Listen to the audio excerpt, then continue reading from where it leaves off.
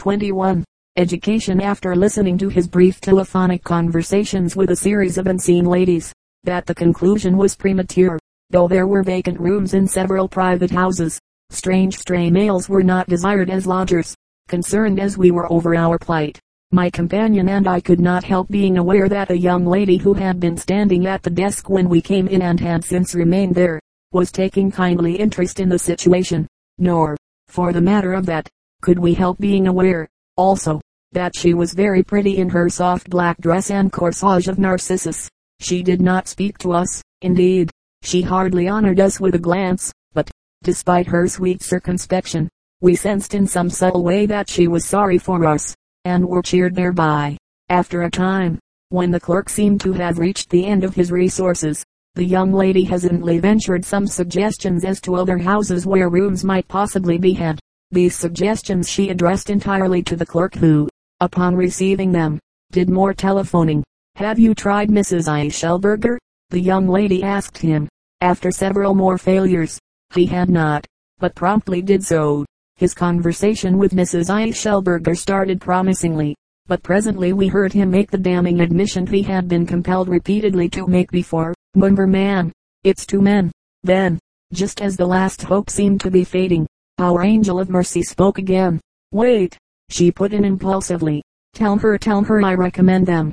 Thus informed, Mrs. Eichelberger became compliant, but when the details were arranged, and we turned to thank our benefactor, she had fled. Mrs. Eichelberger's house was but a few blocks distant from the Gilmer. She installed us into large, comfortable rooms, remarking, as we entered, that we had better hurry, as we were already late. "Late for what?" one of us asked. "Didn't you come for the senior dramatics?" "Senior dramatics where?" "At the IINC." "What is the IINC?" At this question a look of doubt, if not suspicion, crossed the lady's face. "Where are you all from?" she demanded. The statement that we came from New York seemed to explain satisfactorily our ignorance of the IINC. Evidently Mrs. Eichelberger expected little of New Yorkers. The IINC, she explained, was the Mississippi Industrial Institute and College, formerly known as the Female College, a state institution for young women, and the senior dramatics were even then in progress in the college chapel, just up the street. To the chapel, therefore, my companion and I repaired as rapidly as might be, guided thither by frequent sounds of applause, from among the seniors standing guard in cap and gown at the chapel door. The quick artistic eye of my companion selected a brown and auburn-haired young goddess as the one from whom tickets might most appropriately be bought. Nor did he display thrift in the transaction.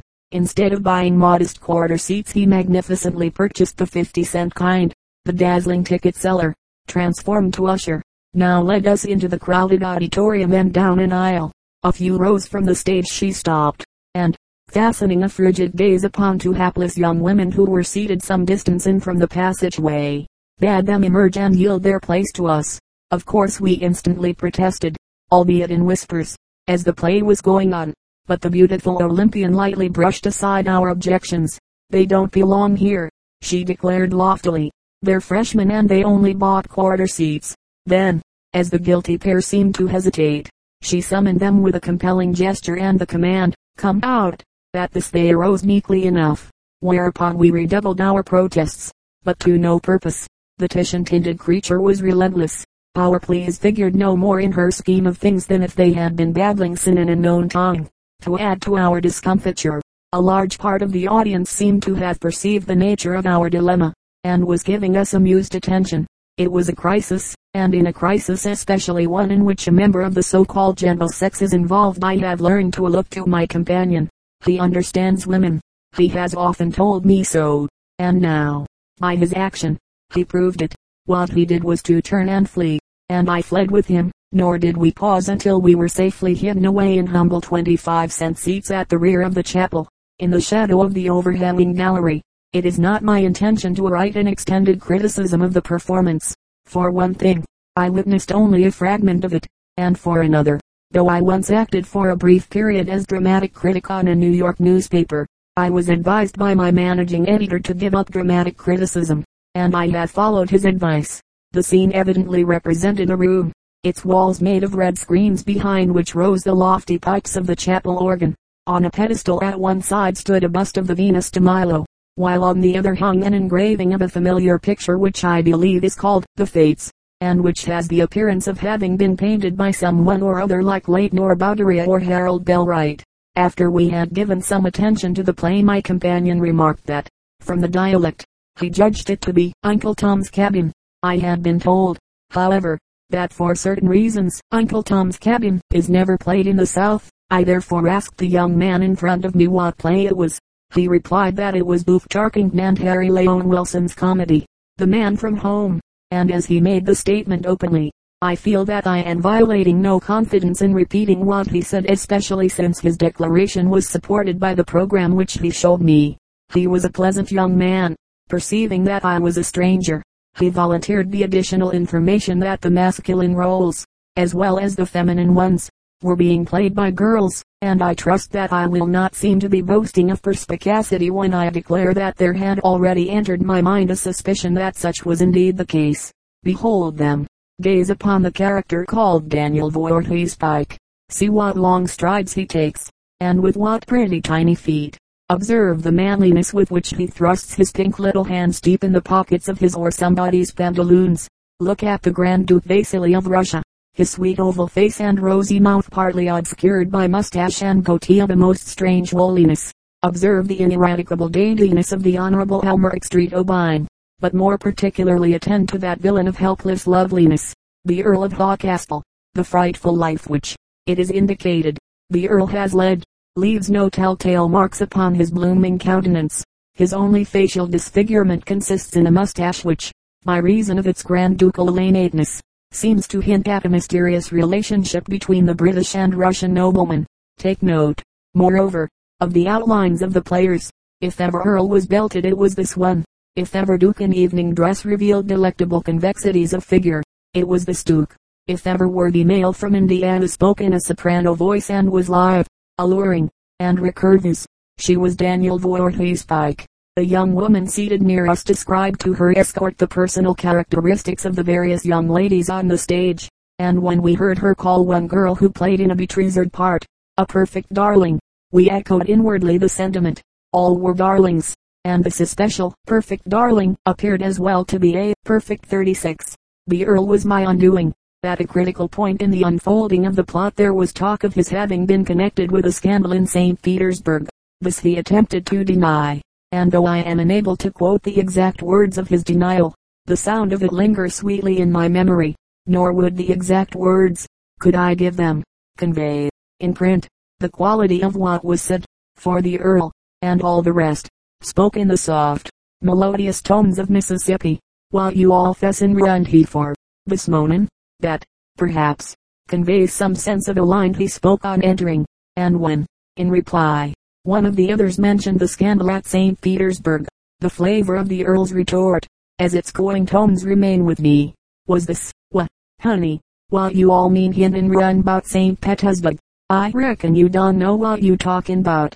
Don Evil was in that town in all my bone days." What followed I am unable to relate, for the Earl's speech caused me to become emotional, and my companion, after informing me severely that I was making myself conspicuous, removed me from the chapel. The Auburn goddess was still on duty at the door as we went out. Advancing, she placed in each of our hands a quarter. I regret to say that, in my shaken state, I misinterpreted this action. "Oh, no, please," I protested, fearing that she thought we had not enjoyed the performance, and was therefore returning our money. "It really wasn't bad at all. We're only going because we had an engagement." "Be quiet," interrupted my companion in a savage undertone, jerking me along by the arm. "It's only a rebate on the seats." And without allowing me a chance to set myself right he dragged me out. Chapter XLII Old Tales and a New Game. Mrs. I. Shellburger supplied us nearly with a place to sleep. For meals she referred us to a lady who lived a few doors up the street. But when in the morning we went, full of hunger and of hope, to the house of this lady, we were coldly informed that breakfast was over, and were recommended to the Bell Cafe, downtown. My companion and I are not of that robust breed which enjoys a bracing walk before its morning coffee, and the fact that the streets of Columbus charmed us, as we now saw them for the first time by daylight, is proof enough of their quality. There is but little appetite for beauty in an empty stomach. The streets were splendidly wide, and bordered with fine old trees, and the houses, each in its own lawn, each with its vines and shrubs, were full of the suggestion of an easy-going home life and an informal hospitality. Most of them were of frame and in their architecture illustrated the decadence of the 80s and 90s. But here or there was a fine old brick homestead with a noble columned portico, or a formal Georgian house, disposed among beautiful trees and gardens and sheltered from the street by an ancient hedge of box.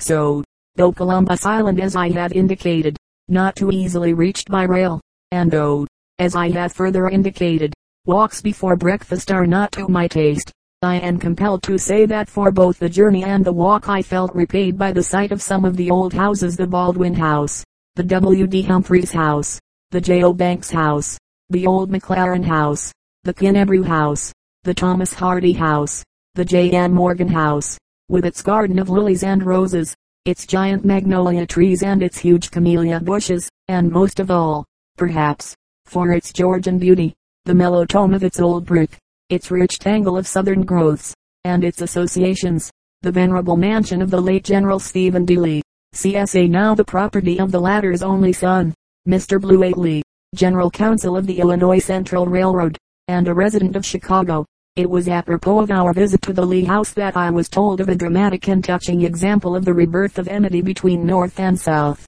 Stephen D. Lee it was who, as a young artillery officer attached to the staff of General Beauregard, transmitted the actual order to fire on Fort Sumter, the shot which began the war.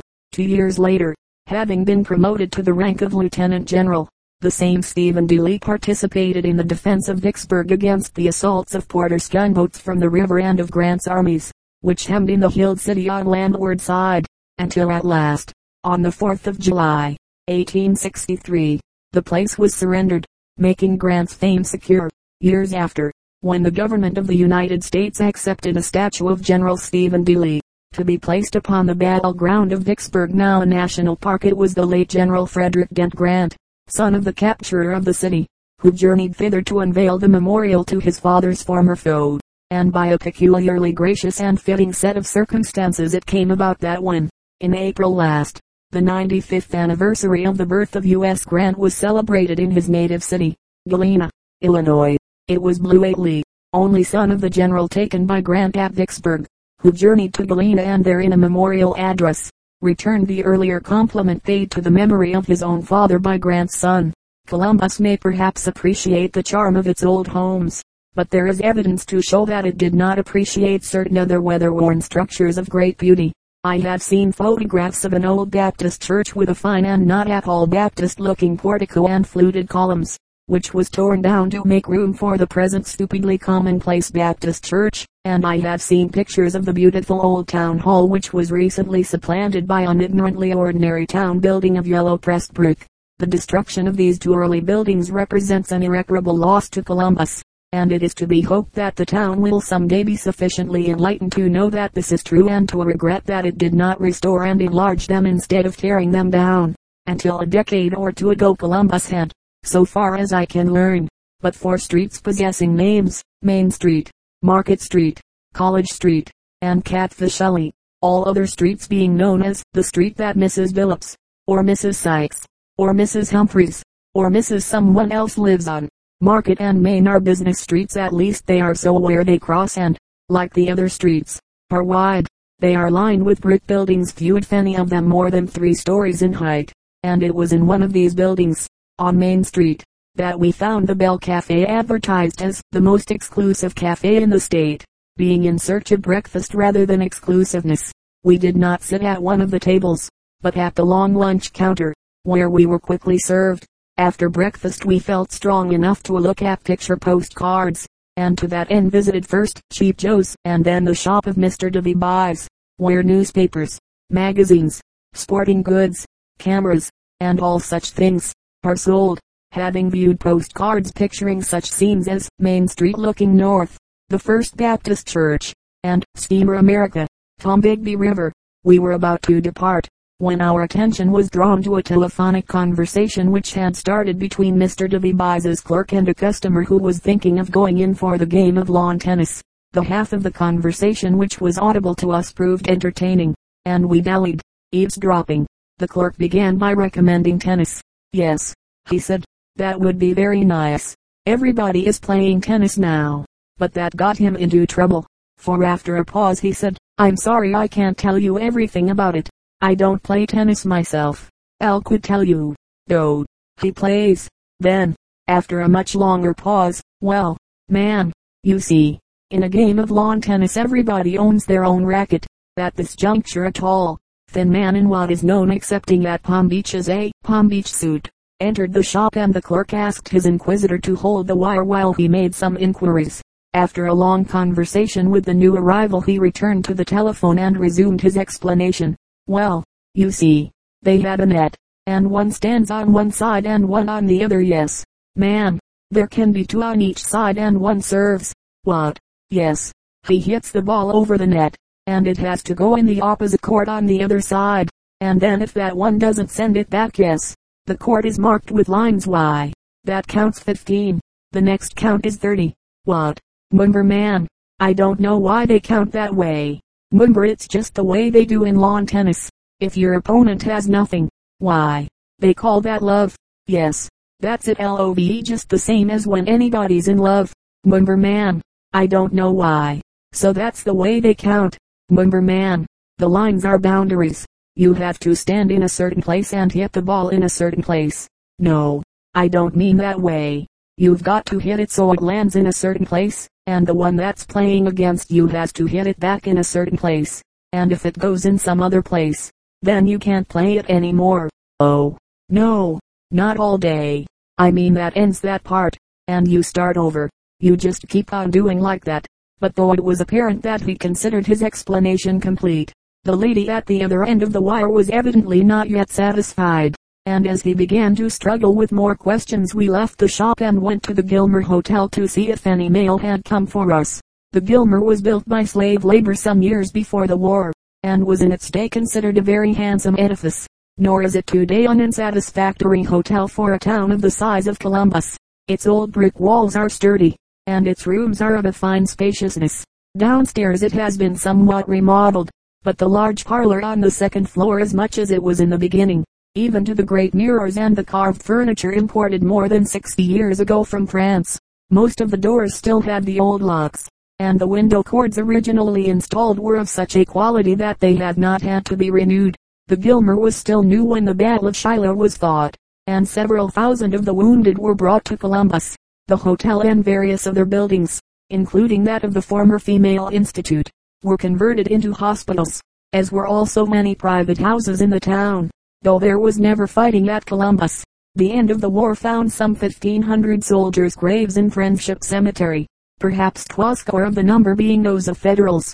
The citizens were, at this time, too poor and too broken in spirit to erect memorials, but several ladies of Columbus made it their custom to visit the cemetery and care for the graves of the Confederate dead. This movement, started by individuals Miss Matt Moreton, Mrs. J.T. Fondon, and Mrs. Green T. Hill, was soon taken up by other ladies of the place and resulted in a determination to make the decoration of soldiers' graves an annual occurrence. In an old copy of the Mississippi Index, published at the time, may be found an account of the solemn march of the women, young and old, to the cemetery, on April 25, 1866, 1 year after Robert E. Lee's surrender, and of the decoration of the graves not only of Confederate but of Federal soldiers. It is the proud boast of Columbus that this occasion constituted the first celebration of the now National Decoration Day, or, as it is more properly called, Memorial Day. It should perhaps be said here that Columbus, Georgia, disputes the claim of Columbus, Mississippi, as to Memorial Day. In the Georgia city it is contended that the idea of decorating soldiers' graves originated with Miss Lizzie Rutherford, later Mrs. Roswell Ellis, of that place. The inscription of Mrs. Ellis' monument in Linwood Cemetery, Columbus, Georgia, states that the idea of Memorial Day originated with her.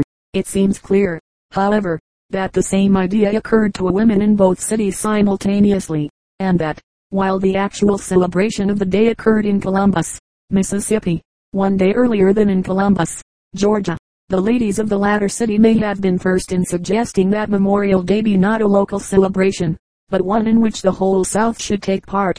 The incident of the first decoration of the graves of Union as well as Confederate soldiers appears, however, to belong entirely to Columbus, Mississippi, and it is certain that this exhibition of magnanimity inspired F. W. Finch to write the famous poem, The Blue and the Gray.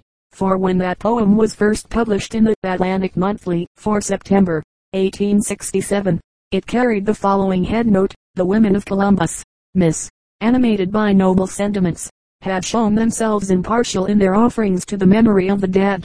They strewed flowers on the graves of the Confederate and of the National soldiers.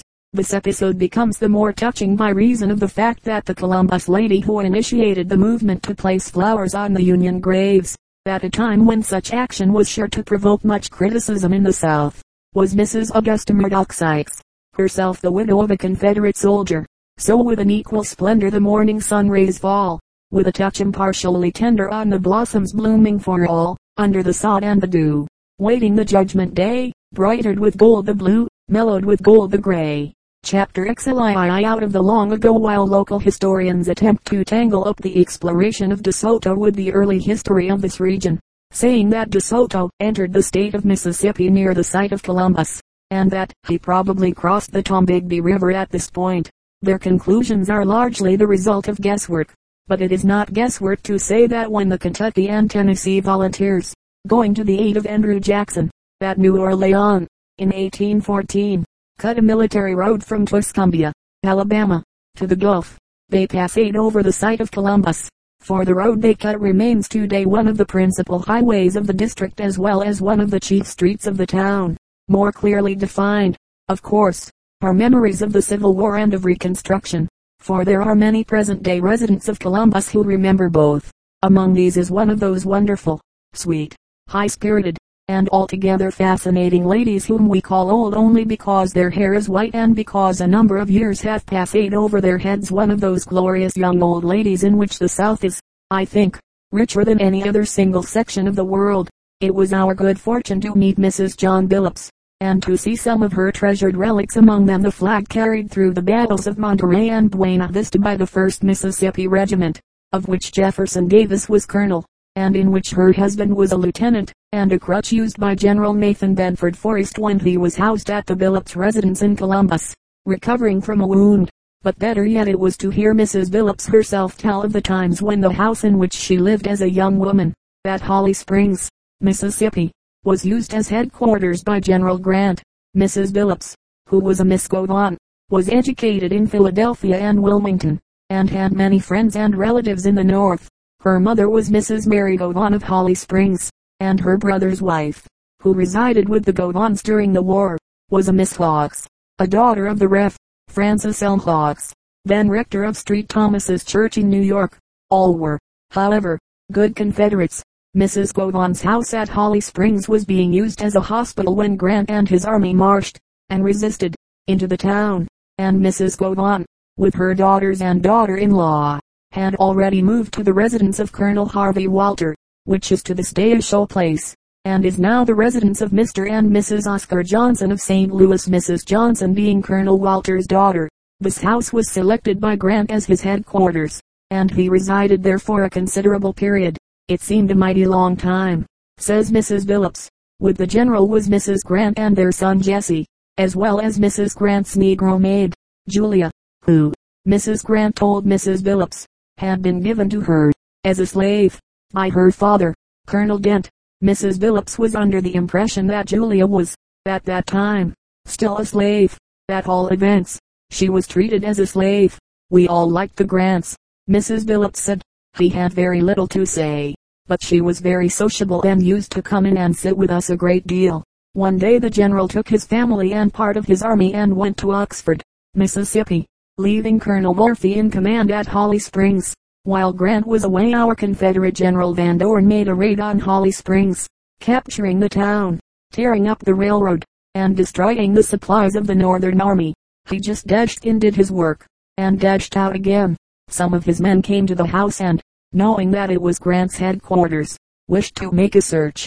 My mother was entirely willing they should do so, but she knew that there were no papers in the house, and assured the soldiers that if they did search they would find nothing but Mrs. Grant's personal apparel, which she was sure they would not wish to disturb. That satisfied them and they went away. Next morning back came Grant with his army. He rode up on horseback, preceded by his bodyguard, and I remember that he looked worn and worried. As he dismounted he saw my sister-in-law, Mrs. Eaton Govan, the one who was Miss Hawks, standing on the gallery above. He called up to her and said, "Mrs. Govan, I suppose my sword is gone." "What sword, General?" she asked him. "The sword that was presented to me by the army. I left it in my wife's closet." Mrs. Govan was thunderstruck. "I didn't know it was there," she said. "Oh, I should have been tempted to send it to General Van Dorn if I had known that it was there." The next morning, as a reward to us for not having known that his sword was there, the general gave us a protection paper explicitly forbidding soldiers to enter the house. Of course the Govans, like all other citizens of invaded districts in the South, buried their family plate before the Yankees came. Shortly after this had been accomplished, as they thought, secretly the Govans were preparing to entertain friends at dinner when a Negro boy who helped about the dining room remarked innocently, in the presence of Mrs. Govan and several of her servants, "Missus ain't gwine to have no fine table tonight. K's all de silver's done buried in de strawbsy patch."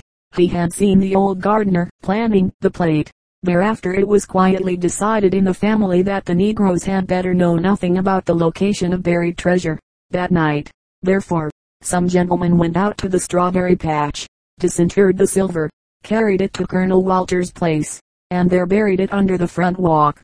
"And after Grant came," said Mrs. Billups, "we used to laugh as we watched the Union sentries marching up and down that walk, right over our plate." Among the items not already mentioned, of which Columbus is proud, are the facts that she has supplied to cabinet members within the past decade: J.N. Dickinson, Taft's Secretary of War, and T.W. Gregory, Wilson's Attorney General, and that J. Kendall Johnson, breeder of famous American saddle horses, has recently come from Kentucky and established his Emerald Chief stock farm in Lowndes County, a short distance from the town. But items like these, let me be frank to say, do not appeal to me as do the picturesque old stories which cling about such a town. Their island, for instance, the story of Alexander Keith McClung, famous about the middle of the last century as a duelist and dandy. McClung was a Virginian by birth, but while still a young man took up his residence in Columbus. His father studied law under Thomas Jefferson and was later conspicuous in Kentucky politics, and his mother was a sister of Chief Justice John Marshall. In 1828, at the age of 17, McClung became a midshipman in the Navy, and though he remained in the service but a year, he managed during that time to fight a duel with another midshipman, who wounded him in the arm. At 18 he fought a duel near Frankfort, Kentucky, with his cousin James W. Marshall. His third duel was with a lawyer named Allen, who resided in Jackson, Mississippi. Allen was the challenger, as it is said McClung took pains to see that his adversaries usually were, so that he might have the choice of weapons, for he was very skillful with the pistol.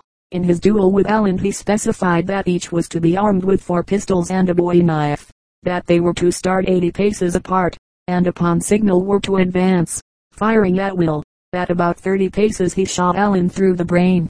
His fourth duel was with John Menifee, of Vicksburg, and was fought in 1839, on the river bank, near that city, with rifles at 30 yards. Some idea of the spirit in which dueling was taken in those days may be gathered from the fact that the Vicksburg Rifles, of which Menifee was an officer, turned out in full uniform to see the fight. However, they were doubly disappointed, for it was Menifee and not McClung who died. It is said that a short time after this, one of Menifee's brothers challenged McClung, who killed this brother, and so on until he had killed all 7 male members of the Menifee family. McClung fought gallantly in the Mexican War, as lieutenant colonel of the 1st Mississippi Regiment, of which Jefferson Davis was colonel. Though he remained always a bachelor, it is said that he had many love affairs.